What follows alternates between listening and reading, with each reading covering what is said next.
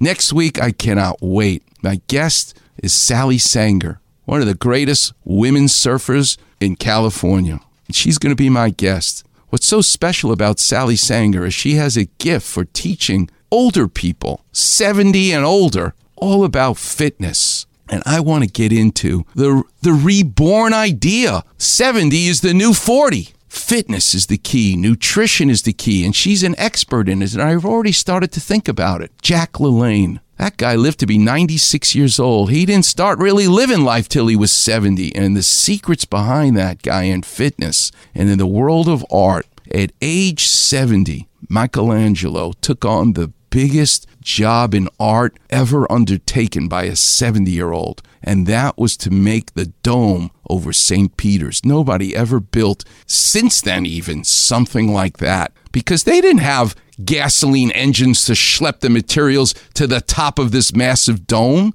They used donkeys. But what did Michelangelo do? Because a donkey would be spooked by going up that high. Panic. You couldn't bring supplies. I'm going to tell you what Michelangelo did that allowed donkeys to still lift the supplies and bring them to the top of the dome. All of these innovations in art as an architect, not as a sculptor, but as an architect of St. Peter's, starting the project when he was 70 years old. Can't wait to get into that. The whole idea of life beginning at 70 with an expert, the great Sally Sanger. She'll be my guest. Until next week, I'm going to leave you with Volare, which in Italian, how appropriate for Michelangelo, is I'm singing and I'm flying.